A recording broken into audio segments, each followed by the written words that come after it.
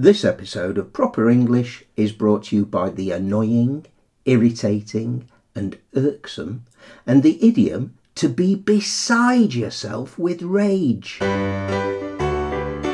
know a song that'll get on your nerves, get on your nerves, get on your nerves. I know a song that'll get on your nerves, get on your nerves.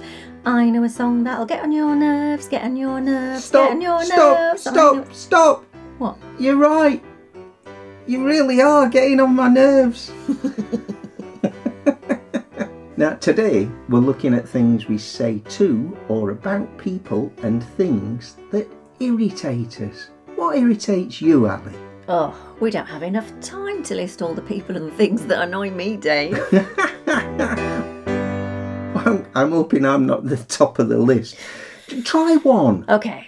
Some songs really do get on my nerves. I feel like there's a trend at the moment for lyrics to be really repetitive. Really repetitive? Really repetitive.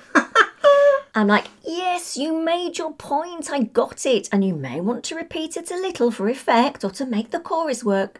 But do we have to have it 12 times? Ah! Oh dear. Is this a sign that you're maybe getting old, I wonder? Actually, no. Mm. Someone who presumably isn't easily irked made an analytical study of popular music and popular music lyrics, and they are generally getting more repetitive, it seems. Do they get on your nerves? Yes, Do they get your goat? they do. Do they give you the hump? Yup. What about you, Dave? What pushes your buttons? Well, I think something that infuriates me is bad service. I don't just mean someone hasn't wiped the tables properly, although that does wind me up, to be honest, but rudeness. Ah, so you mean in shops and cafes, for instance? Oh, yeah. Waiting to be served and the bartender keeps serving other people and ignoring me. That rubs me up the wrong way. Go on, what else rankles you? Oh, rankles, liking that. Things like being given the menu, but then not coming back for ages to take my order. I'm ready. I'm hungry. Don't test my patience. Yikes. And then, at the end of the meal, don't take forever to bring the bill. I've finished. I need to walk off the huge meal I've just had or get back to work. You need the table. Bring me the bill already. I can tell this is something that drives you up the wall, Dave. Oh, yeah. Do you need to talk about it? No, I think I need to lie down. I think that'll calm me down and breathe.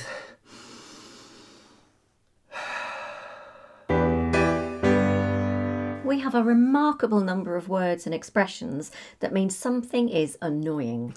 I don't know if it's the same in other cultures.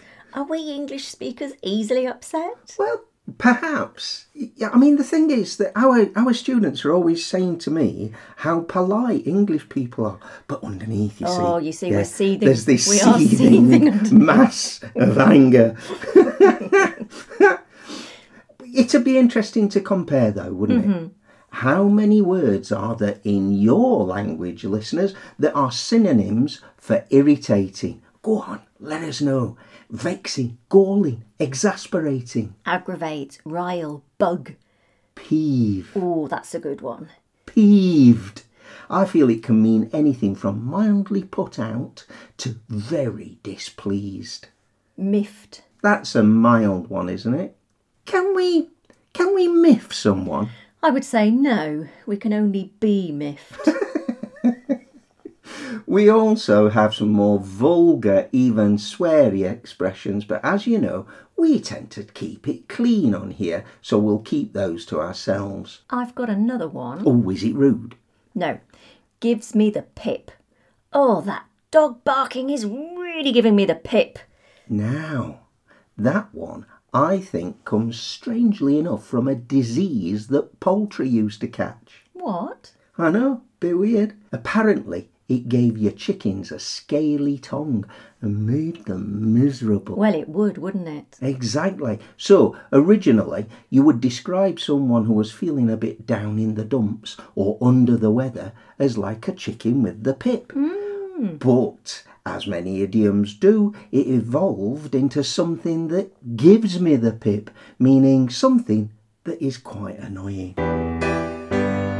And now it's time for Idiom of the Week. Idiom of the week?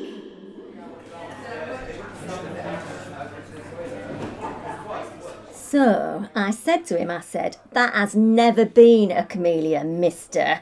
I swear to you, it's a rhododendron, or my name's not Sylvia Sweethouse. Really? So, anyway, I managed to get a few pence off the asking price. Camellia indeed, as if. Oh, well done. You know what they're like down at that garden centre? They'd take your eye out of your face and tell you that you looked better without it. Yes, you probably would. And then his face went all green and scaly, and he flew me to his own planet for a few hours. It were quite nice, but not a patch on Scarborough. And very quiet for a Tuesday. Must have been early closing. Early closing. Yeah, that'll be it. Right, lady. It's plain you haven't been listening to a word I've been saying. I've never even been to Mars for a start. Are you still brooding over the result of the parish council elections? Yes, I am. And do you know why? Of course I know. Because you lost to that Mr. White from down the road. That Mr. White. I never cared for him. Too clever by half. Too clever for you, clearly. Well, really? I thought you were my friend. I am, Mabel, I am. But that Mr. White, he ran a good campaign. He got people on his side. He got people voting for him. He caught the popular vote. Your campaign was run as if you'd already won. And then when you said, it's all over by the shouting, I mean to say... I genuinely thought I was going to win. Well, when it was over, who was doing all the shouting? Oh, don't. Just thinking about it makes me cringe. Makes you cringe? How do you think I feel? Shouting and screaming fit to burst like the Incredible Hulk you were. Oh, look at you with your contemporary references. I've taken my granddaughter to every one of those movies, I'll have you know. Anyway, stop trying to change the subject. We're talking about you and your dreadful behaviour last week. I was hoping you might not notice. Might not notice? Come along now, I wasn't born yesterday. Now, remind me, what were you shouting? Come on, I want to hear you. Oh, it's a fix. I demand a recount. And? The postal votes are fake votes. And what else? Lock him up. And then what did you do? Oh dear. I turned over the chairperson's table. I don't know where you got the strength from. Some mornings you can barely raise a teacup to your lips. Oh, Mabel, you were beside yourself with rage. I was. Beside myself. It's the old Middle English usage of the word beside, you know. Is it now? Oh yes, I saw it on the telly. Beside used to mean outside. So, when I said that I was beside myself with rage, it means I was so angry, I was practically outside myself. Well, aren't you a mine of information? All of it useless. Oh, just thought you might like to know. So, anyway, once security had bustled me out of the hall, the party really started apparently, dancing on the overturned tables, the lot, and in the background, smiling, was that Mr. White. Too clever by half. I never knew the parish council had security. Oh yes, they're very discreet. I never liked that parish council lot, you know. Me neither.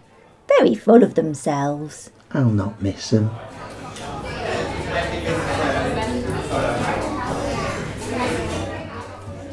So, that's Series 2, Episode 39 of Proper English, all done and dusted.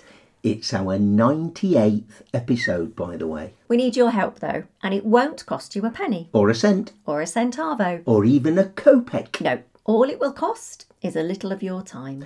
If you enjoy our podcast, then please do leave a review on your favourite podcast app. It doesn't have to be long, there's no word count, but reviews really help us to get noticed. Now, we know some of you are shy about writing something in English for other people to see. So, if that's the case, then why not send us an email with your review? Our email address is properenglish All one word. at sapo.pt. Or you can get in touch with us via whichever kind of social media you use. Why not get in touch with ideas for our 100th episode? Or to tell us how many words you have that mean annoying. So, until next time, it's goodbye from me. And it's goodbye from me too. And thank you for listening to Proper English.